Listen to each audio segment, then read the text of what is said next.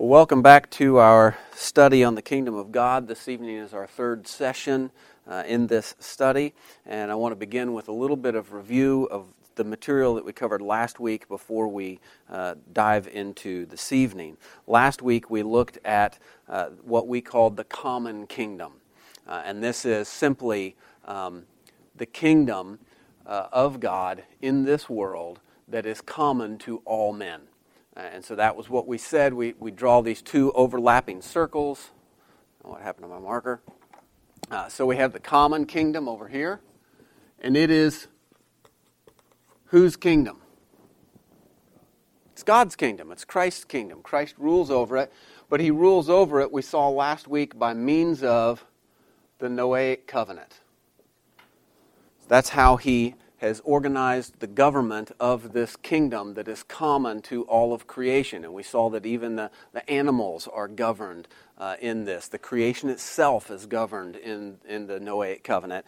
But all men are governed in the Noahic covenant. All men who are currently living in the flesh. And we saw that God delegates authority in the common kingdom in three ways. So we saw that He delegates it to, if I can write here, to the individual,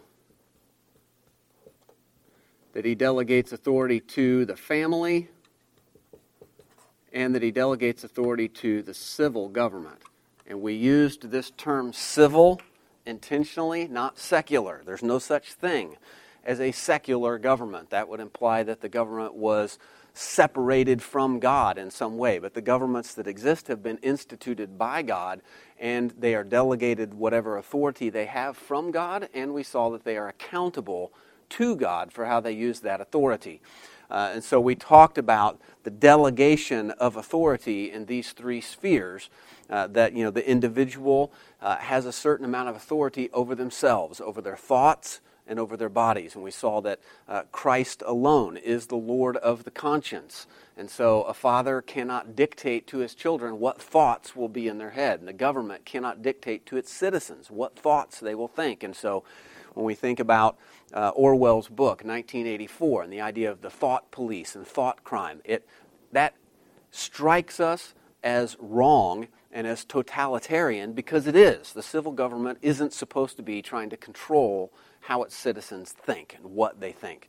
And the same thing, an individual has certain rights over their body. We looked at the institution of the laws of national Israel concerning rape, that a woman has some authority over her body. It's not just up for grabs for any man that wants to do what he wills with her body.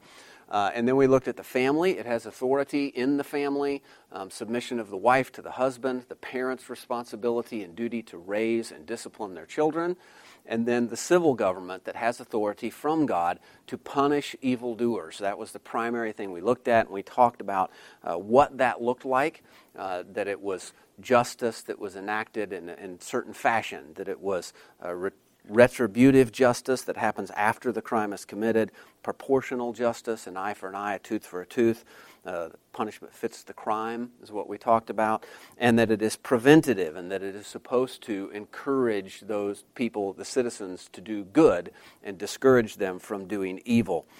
So there are limits and boundaries to all of this delegated authority, and each one of these institutions is accountable to God for how they use the authority delegated to them.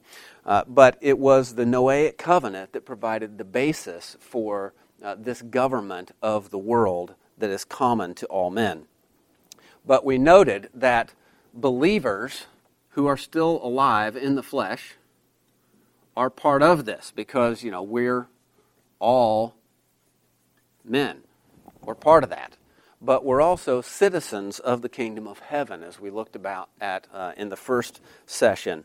And so this evening, what I want to do is I want to look this evening at the kingdom of heaven and the government of it, primarily as it relates to the visual representation of the kingdom, which is the church.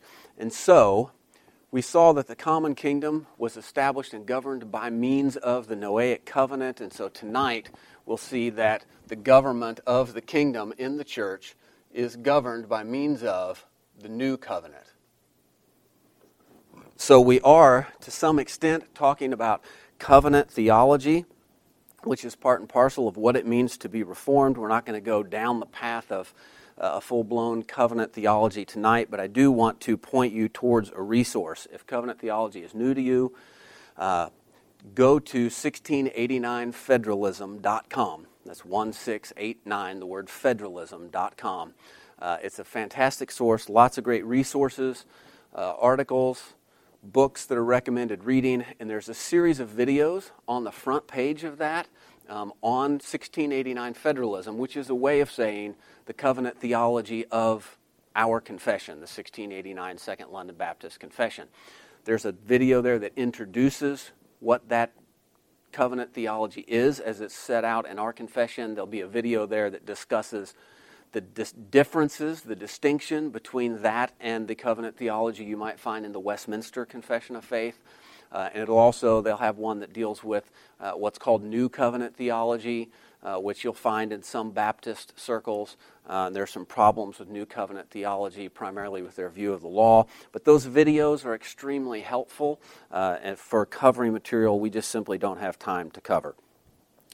So, if God is governing His kingdom through means of covenant, and it is the new covenant, I would suggest, is how He governs His church, which is the visible representation of the kingdom. So let's look up some verses as we think about this.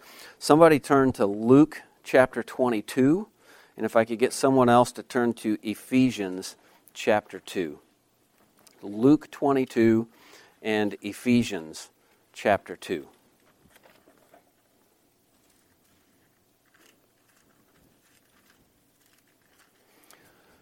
Who would like to read Luke 22, verse 20 for us? And in the same way, He took the cup after they had eaten, saying, "This cup which is poured out for you is the new covenant in my blood." Okay, so this is Christ with His disciples, the Last Supper, celebrating the Passover meal, and He is instituting what we call the Lord's Supper. And He tells them, as He takes the cup of wine that's part of the Passover meal, that now this new institution, that the cup represents His blood, which is shed as the sacrifice of a new covenant that is for us. And He's speaking to His apostles, but He is establishing an ordinance of the new covenant. Now, Ephesians chapter 2, verses 19 through 22. Somebody want to read that for us?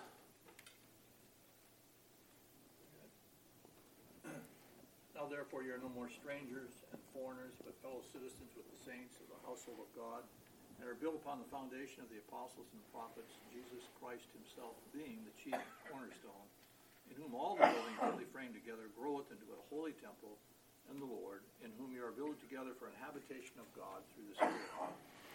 Okay, so here's the Apostle Paul writing to the church in Ephesus, which is primarily non-Jewish believers, right? Ephesus is in modern-day Turkey. This is outside the land of Israel. There might be a few Jews who were there who embraced Christ as the Messiah, but this is largely a Gentile church. And he's speaking to them, and he's telling them that they're being built up. There's now citizens of the kingdom of heaven, of the kingdom of God. They're being built up into a temple for the Holy Spirit, and the foundation of this is the apostles, the prophets, and Christ Jesus Himself as the cornerstone. So the apostles to whom Christ gave this institution of the Lord's Supper as an ordinance of the new covenant, their teaching, along with the teaching of the prophets, establishes the foundation stones for this new covenant. Well, then we see in 1 Corinthians chapter 11, Paul speaking to, again, the church in Corinth, largely Gentile, and in verse 25 he says, "In the same manner he also took the cup after supper, saying, This cup is the new covenant in my blood. This do as often as you drink it in remembrance of me." So here he's speaking again to Gentiles, taking that ordinance of Christ and saying this is for us. It's an ordinance of the new covenant, and it is for Gentile believers. Now, the reason that I'm taking the time to point this out so specifically is because there are some who would argue and say, no, the new covenant is not for Christians, it's not for the church, it is for Israel after God is done with the church. Classic dispensationalists have argued that in the past.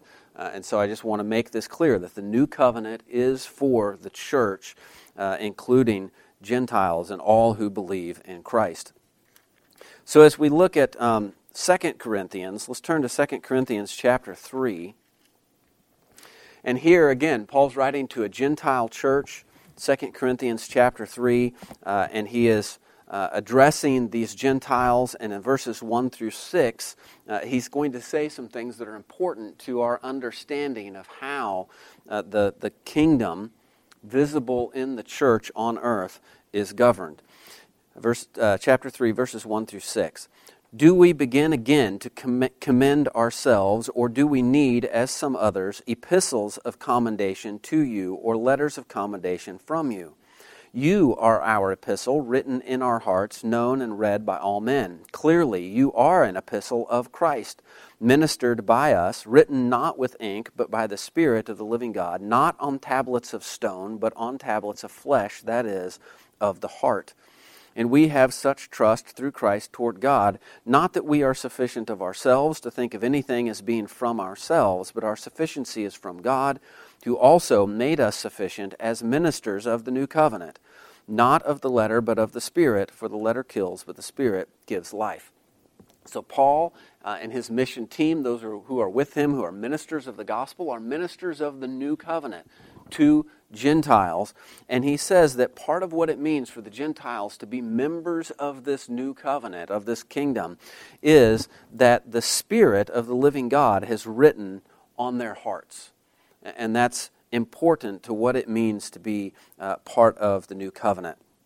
So let's turn to the book of Hebrews, which is where we're going to spend the majority of our time this evening. And let's turn to Hebrews chapter 9 and get somebody to read for me verses 14 and 15.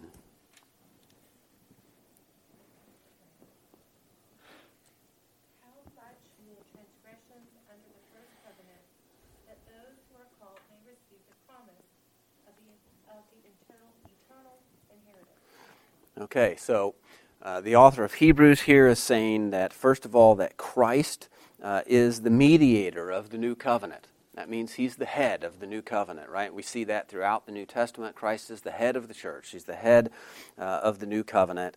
He's the mediator of the new covenant, the only mediator between God and men.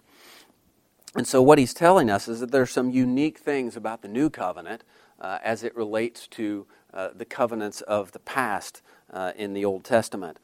Primarily that the blood of Christ shed, the blood that Christ referred to when he ordained the Lord's Supper, the blood of the new covenant, that his blood cleanses us, cleanses our conscience from dead works so that we can serve God. So that's something that the blood of bulls and goats could not do under the Mosaic covenant.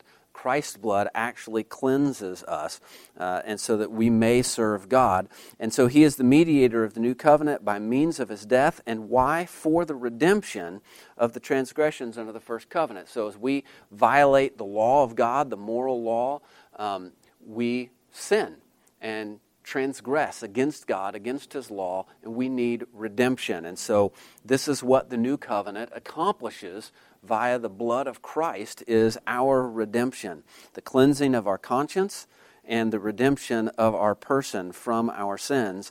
And he says that those who are called may receive the promise of the eternal inheritance. So we can see already, here's a distinction between the new covenant and the Noahic covenant, that the new covenant doesn't apply to every person who ever lived. It applies to those who are called. So believers are called to be members of this kingdom, of this church. And when they are called, they are given promises of the eternal inheritance. And so we can think about the old covenant made with national Israel contained promises, right? Promises of life in the land if they kept the covenant. But the new covenant contains promises of an eternal inheritance in the new heavens and the new earth. And so this is part of the reason that these things are not just, these two circles are not just right on top of each other, because this kingdom extends out into eternity where this one doesn't. So we have these promises of an eternal inheritance. So now let's turn over to chapter 12 here in Hebrews. Hebrews chapter 12. And this is a passage that we looked at a few weeks ago on a Sunday morning. But if I could get somebody to read for us verses 22 through 24. But you have come to Mount Zion and to the city of the living God, mediator of a new covenant, and to the sprinkled blood, which speaks better than the blood of Abel. Okay, so we looked at this passage the first Sunday of this month on Sunday morning in the sermon, but you can see the kingdom of God described here includes the city of God, or the heavenly Jerusalem, which we said was the church, right? It's the church is represented as the heavenly Jerusalem in the book of Revelation, but then it also includes an innumerable company of angels, and so we have the elect angels. Those angels who didn't sin are elect angels, is how they're referred to in other places of Scripture. So they're part of the kingdom as well. But it also includes the general assembly and church of the firstborn. And we said that referred to Old Testament saints. And you'll see, if you read very much of the Puritans, particularly, I know Calvin will do this often in his commentaries and in his institutes. He will talk about the believers in the Old Testament, particularly those who were like what we would call the remnant within national Israel, and he'll call them the church under the Old Covenant. And so he's talking about Abraham, Isaac, Jacob, these saints in the Old Testament. The passage also says that it talks about the spirits of just men made perfect. And so these are saints who are no longer in the flesh, but they're in heaven. So you can see there's all sorts of citizens of the kingdom that are not currently governed by the Noahic covenant because they're not here on earth under those statutes. And so the new covenant governs a larger citizenship than what is present here on earth, but its visible expression is in the church, and we are here on earth. So let's turn over to Hebrews chapter 8, and this will be our main passage for this evening. Hebrews chapter 8, and here the author of Hebrews is dealing with the idea of the priesthood. He's comparing the priesthood under the Old Covenant, under Aaron, to the priesthood of Christ. And so in chapter 8, verse 1, he says, "Now this is the main point of the things we are saying. We have such a high priest who is seated at the right hand of the throne of the majesty in the heavens." And so he's talking about Christ, our high priest under the new covenant, who is seated with God in heaven, so much higher than the priesthood under the old covenant. Well, then if we skip down to verse 6, he says this, "But now he has obtained a more excellent ministry, inasmuch as he is also mediator of a better covenant, which was established on better promises." So Christ is our high priest, mediator of the new covenant, better promises, promises of an eternal inheritance rather than a temporary one. Then he continues in verse 7, "For if that first covenant had been faultless, then no place would have been sought for a second. Because finding fault with them, he says," and now we have an extended quote from Jeremiah chapter 31, "Behold, the days are coming, says the Lord, when I will make a new covenant with the house of Israel and with the house of Judah, not according to the covenant that I made with their fathers in the day when I took them by the hand to lead them out of the land of Egypt, because they did not continue in my covenant, and I disregarded them, says the Lord. For this is the covenant that I will make with the house of Israel after those days, says the Lord. I will put my laws in their mind and write them on their hearts, and I will be their God, and they shall be my people. None of them shall teach his neighbor and none his brother, saying, Know the Lord, for all shall know me, from the least of them to the greatest of them. For I will be merciful to their unrighteousness and their sins, and their lawless deeds I will remember no more." In that he says a new covenant, he has made the first obsolete. Now what is becoming obsolete and growing old is ready to vanish away. So we have this extended quote from Jeremiah chapter 31, verses 31 through 34, which has been referred to by Reformed Baptist scholars and pastors quite often as the Constitution of the church. Sam Waldron and Richard Barcelos published a book a number of years ago called A Reformed Baptist Manifesto, in which they talk about this passage in Jeremiah being the constitution of the church. This serves as sort of the foundation of the church, and it was given to the prophet Jeremiah in the Old Testament, looking forward to what was to come in Christ, this new covenant that God would make. And so there are a number of features here that are important for us. First, we can see that under the Noahic covenant in the common kingdom, we have the individual, but then when it comes to governing how individuals live together in society, we have two institutions, the family and the civil government. But in the new covenant, we have one institution, the church. The church is both the family of God and it is a nation. We're citizens of a nation of priests. That's how the church is referred to. So the church is both the family and the government of the new covenant kingdom in its visible manifestation. So the other thing that we can see is some information about the kingdom, and I'm going to refer again to our confession as I did last week and read a couple of passages out of chapter 26, which is of the church. In paragraph 1, it says this: "The Catholic or universal church, which, with respect to the internal work of the Spirit and truth of grace, may be called invisible, consists of the whole number of the elect that have been, are, or shall be gathered into one, under Christ, the head thereof, and is the spouse, the body, the fullness of him who fills all in all." So we can see that the church as a visible representation of the kingdom, but the kingdom itself is invisible, right? It consists of elect angels, Old Testament saints who are New Testament saints, and believers since the time of the Scripture who are in heaven. It includes all those who have been, are, or will be part of the church, spread throughout time and space. Then in paragraph 4, our confession says this: "The Lord Jesus Christ is the head of the church, in whom, by the appointment of the Father, all power for the calling, institution, order, or government of the church is invested in a supreme and sovereign manner."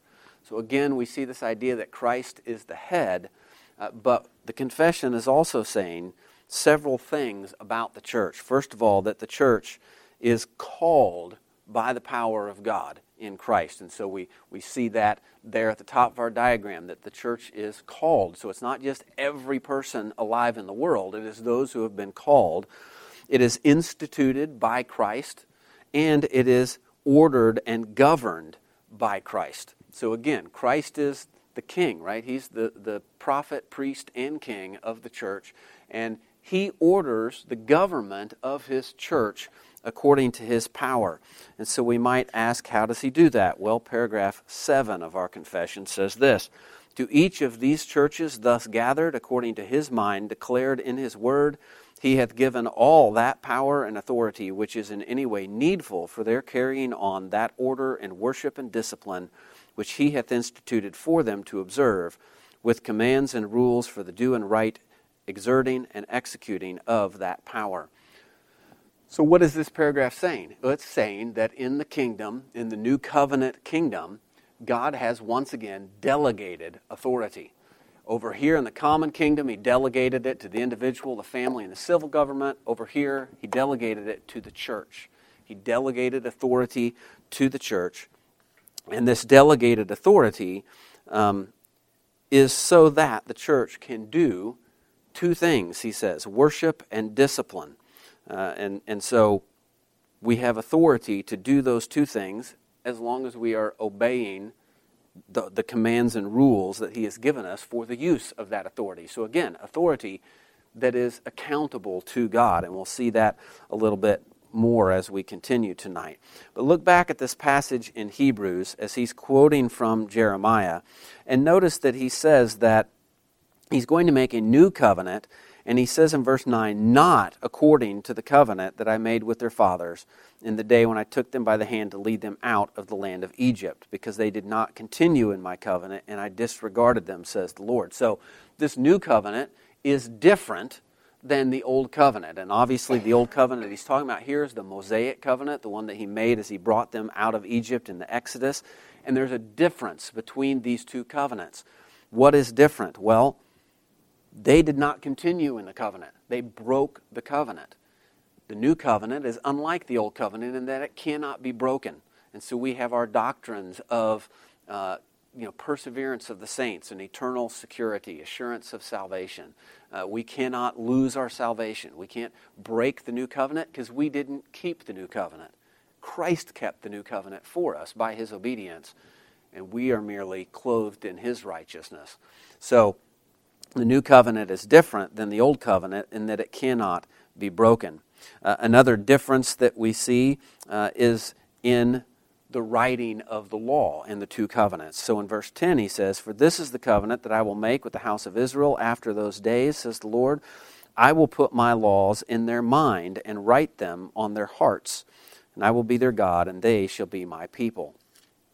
So God's law is going to be written on our hearts. Now, I'll flip back over here to 2 Corinthians, a passage we already read earlier, chapter 3, verse 3, where Paul is writing to the church in Corinth, and he says that they are an epistle, a testimony to Christ, written not with ink, but with the Spirit of the living God, not on tablets of stone, but on tablets of flesh, that is, of the heart. So what was written by God previously on stone? The Ten Commandments, the law, right? And so we have to distinguish, again, between the moral law, which is the Ten Commandments, the civil law that governed Israel's life together, and the ceremonial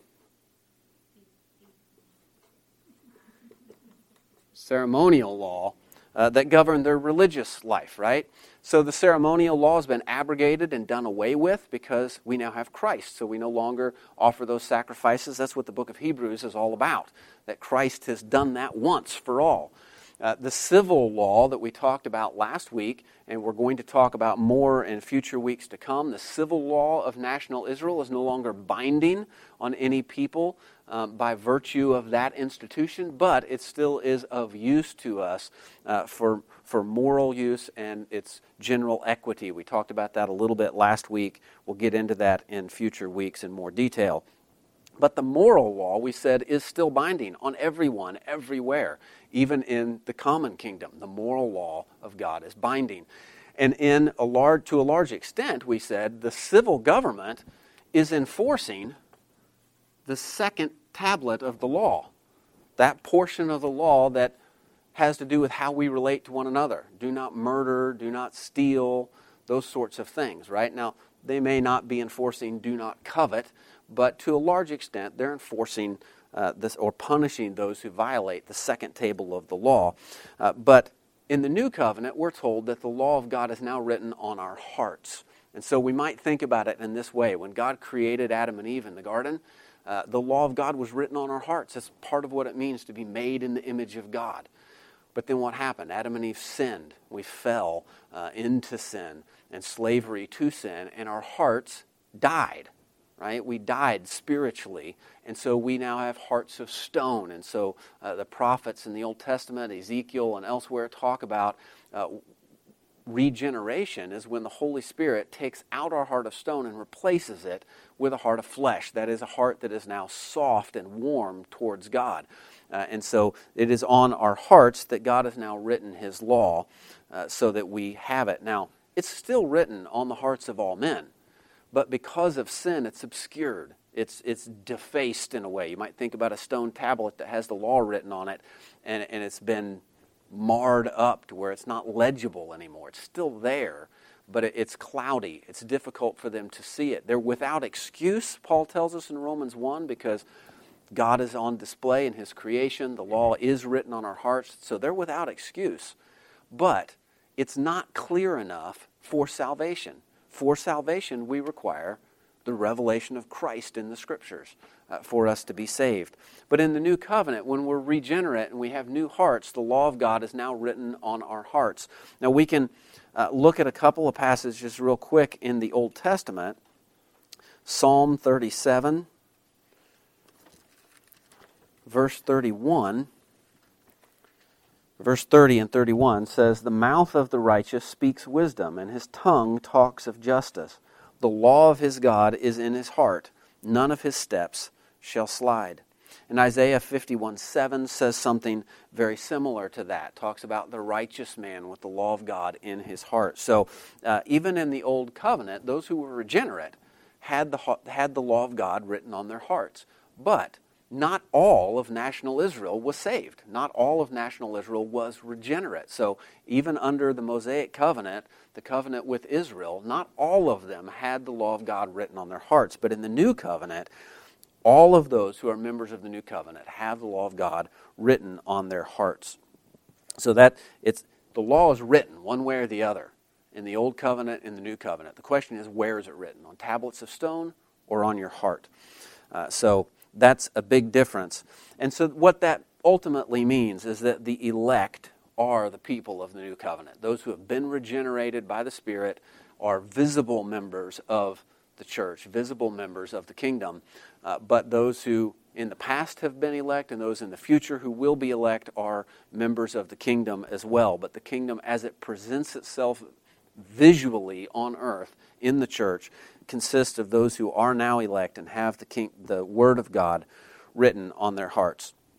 So, what I want to deal with now is this concept we talked about last week of the sword.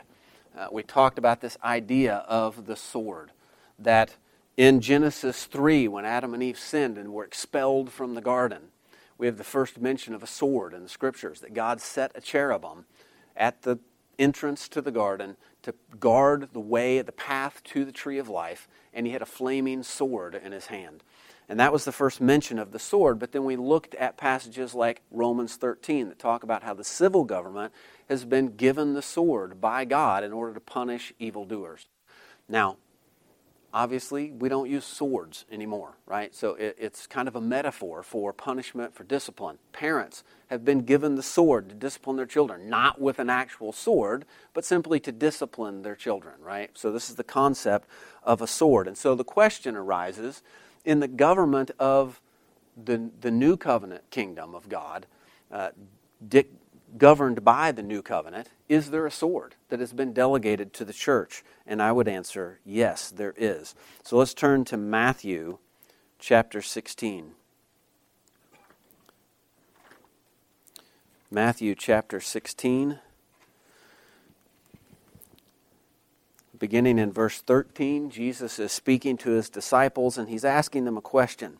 It says, "When Jesus came into the region of Caesarea Philippi, he asked his disciples, saying, 'Who do men say that I, the Son of Man, am?' So they said, 'Some say John the Baptist, some Elijah, others Jeremiah, or one of the prophets.' He said to them, 'But who do you say that I am?' Simon Peter answered and said, 'You are the Christ, the Son of the living God.'" So this is Peter's big confession. Jesus is the Christ, the anointed one.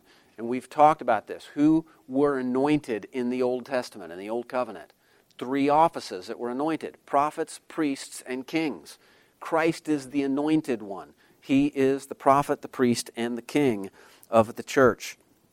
Jesus answered and said to him, "Blessed are you, Simon Bar-Jonah, for flesh and blood has not revealed this to you, but my Father who is in heaven. And I also say to you that you are Peter, and on this rock I will build my church, and the gates of Hades shall not prevail against it. And I will give you the keys of the kingdom of heaven, and whatever you bind on earth shall be bound in heaven, and whatever you loose on earth shall be loosed in heaven." So the sword in the new kingdom, in the new covenant kingdom, is called the keys to the kingdom of heaven. Now what do we do with these keys? We bind and we loose things. So let's turn a couple pages over to Matthew 18. Matthew chapter 18, verse 15 through 20. This is a familiar passage to us. It says, "Moreover, if your brother sins against you, go and tell him his fault between you and him alone. If he hears you, you have gained your brother. But if he will not hear, take with you 1 or 2 more, that by the mouth of 2 or 3 witnesses every word may be established. And if he refuses to hear them, tell it to the church. But if he refuses even to hear the church, let him be to you like a heathen and a tax collector. Assuredly, I say to you, whatever you bind on earth will be bound in heaven, and whatever you loose on earth will be loosed in heaven. Again, I say to you that if two of you agree on earth concerning anything that they ask, it will be done for them by my Father in heaven. For where 2 or 3 are gathered together in my name, I am there in the midst of them. So what is he talking about here? Church discipline, right? Where this is a matter of church discipline, and the keys are used to bind and loose. And so what does that mean? Well, what can the church bind and what can the church loose? We can bind someone to us as a member, and we can loose someone from us, cutting them off, to use the biblical language. They're no longer part of the church, no longer part of the people of God. So when the church uses the keys in this manner, in a matter of church discipline, we are exercising the authority that God has delegated to the church in a matter of church discipline. This is different, though, than the sort of use of the sword that the civil government does in the common kingdom, because we talked about the sword being retributive, right? A crime is committed, and then the sword is used to punish them. That it's proportional, eye for an eye, tooth for a tooth. And that it's preventative. It's supposed to discourage people from continuing to do the same sort of sin. But what isn't there? There's no grace. There's no restoration, right? There's no redemption. But in the exercise of church discipline, that is the goal of church discipline, is redemption.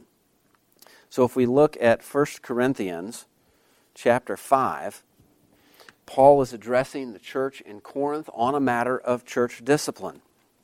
And in verses 1 through 5, he says this: It is actually reported that there is sexual immorality among you, and such sexual immorality as is not even named among the Gentiles, that a man has his father's wife. And you are puffed up, and have not rather mourned, that he who has done this deed might be taken away from among you.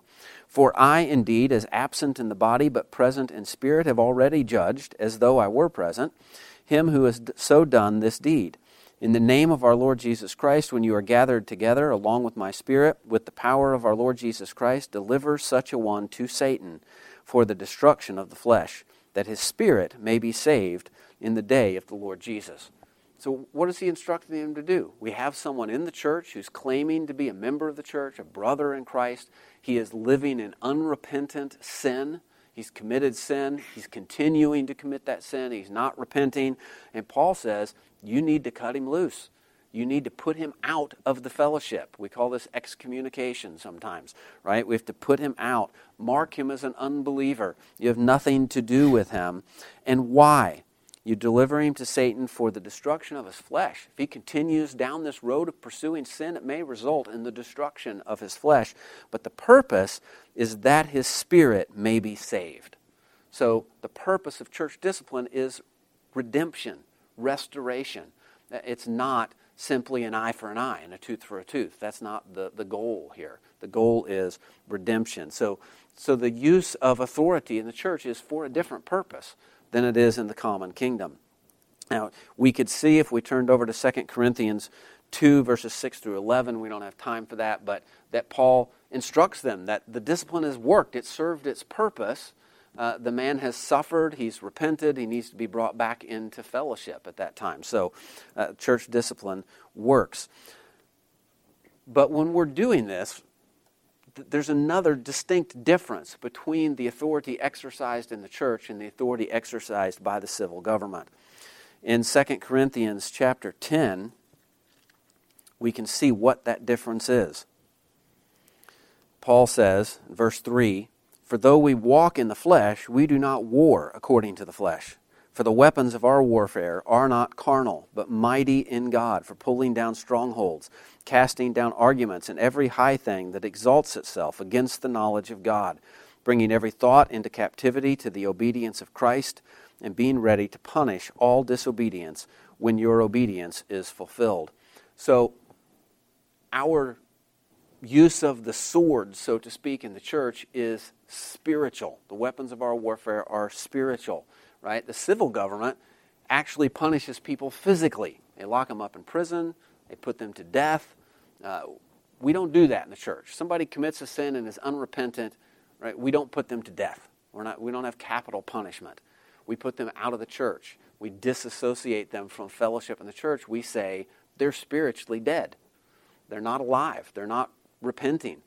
So we're dealing with the spirit, not with the flesh. I mean, we're dealing with matters of the flesh. Sin happens in the flesh, but we're not punishing them with corporal punishment. In Ephesians 6:17, what is the sword called? What is it? Anybody know that off the top of their head? The sword of the Spirit, which is the Word of God, right? So the sword that the church has is the Scriptures, the Word of God, which it's a word, it's a book. How do we do discipline with a book, right? It's not a sword. We're not hitting people with this, literally. What do you do with a word? You proclaim it. You teach it. You believe it. You obey it. That's what we do with the word. And so the church's use of the sword is to proclaim the gospel to the nations, to proclaim the truth of Christ, to teach it to those who are in the church, to call people to believe it and obey it. So that is the authority that is given to the church. It's quite different than the sword that is given to the civil government. In Hebrews chapter 4, get back over to Hebrews, a couple more passages here. In Hebrews chapter 4, I get somebody to read verses 11 through 13. Hebrews 4, 11 through 13. Let us study therefore to enter into that rest, lest any man fall from after the same example of disobedience. For the word of God is lively and mighty in operation, and sharper than any two-edged sword, and entereth through even unto the dividing asunder of the soul and the spirit, and of the joints, and the marrow, and the discerner of the thoughts, and the intents of the heart. So the sword of the Spirit is so sharp, it's like metaphysical sharp, right? It's not even cutting down to the molecular level. It's cutting down to the metaphysical level, sundering soul and spirit. And it is for our obedience, right? He said in verse 11 that if anyone falls according to the same example of disobedience. So he's talking to the church again and talking about disobedience in the church. The sword of the Spirit is to be used to bring us into obedience to Christ. We saw last week as we looked at the authority delegated to the civil government that in multiple places that the Scriptures call for Christians even to be submissive to the civil government. What about in the church? What about in the kingdom? Well, Hebrews chapter 13, verse 17, obey those who rule over you and be submissive, for they watch out for your souls as those who must give account. Let them do so with joy and not with grief, for that would be unprofitable for you. So there's an accountability for those who are in positions of leadership in the church and use the authority given to the church, who teach the word. We're told teachers will be held doubly accountable for what they teach. The weight of accountability on the use of this sword in the kingdom is far heavier than the weight of accountability that the civil government faces for the authority delegated to them. We are responsible for the souls, the eternal souls of people. So there's a weight of accountability here. There is a call to submit ourselves to the leaders in the church. When Paul is writing to Timothy, let's flip over to 1 Timothy. We got two more passages to look at. Let's flip over to 1 Timothy. Paul is writing to Timothy, and much of this letter is given to a discussion of the church and how it is organized, qualifications for elders and deacons, and ministry to widows and various people within the church. And so as Paul writes this letter, he says this in chapter 2, beginning in verse 1, Therefore, I exhort, first of all, that supplications, prayers, intercessions, and giving of thanks be made for all men, for kings and all who are in authority. So the church is to be praying for our civil government. We're to pray for them. We're to pray to intercede for them, to give thanks for them, to make supplication to God concerning them.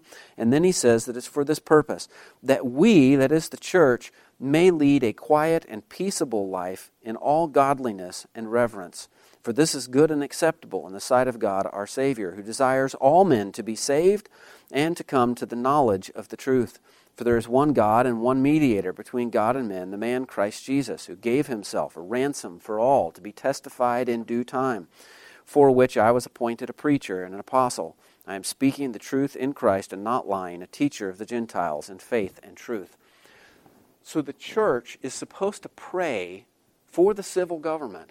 Why? So that the civil government will not just punish evildoers, but in doing so and exercising their authority, they will establish a peaceful and safe society on earth where the church can then go about its business, which is the proclamation of the word, so that people would believe and come to faith, right? It is God desires that all men be saved and come to the knowledge of the truth. And so we need to be able to be free to proclaim the truth. So the civil government is supposed to do that. The church and the civil government are not supposed to be at odds with one another. They're not supposed to be opposed to one another. They are both servants of God working together in tandem to accomplish God's purposes in the world, which is the proclamation of the gospel to the saving of men's souls. And so this is how God would have it to be. Now, we know it doesn't always work that way, right? The government doesn't always use its authority properly. The church doesn't always use its authority properly. So there are problems, and in the future sessions we will look at how do we navigate that as believers. But right now, just let it be known that the civil government is supposed to work for the church, with the church, so that the church can do its job, which is to make disciples. And so, we think about the Great Commission in Matthew 18. Christ says, all authority in heaven and on earth, in the kingdom of heaven and in the kingdom of earth, all authority belongs to Christ, and he has delegated it to these different institutions for the purpose that the church might be able to proclaim the gospel to the nations and to make disciples and to baptize them and to teach them the word, teach them the truth, so that we might live in obedience to it. So that is the distinction between the government of the common kingdom and the government of the kingdom of heaven. So beginning next week, we're going to take probably more than 1 week to begin looking at Christ's parables concerning the kingdom in the Gospels and looking at the nature of the kingdom, and then we'll make some comparisons between it and the common kingdom and move on from there. But let's close this evening in a word of prayer.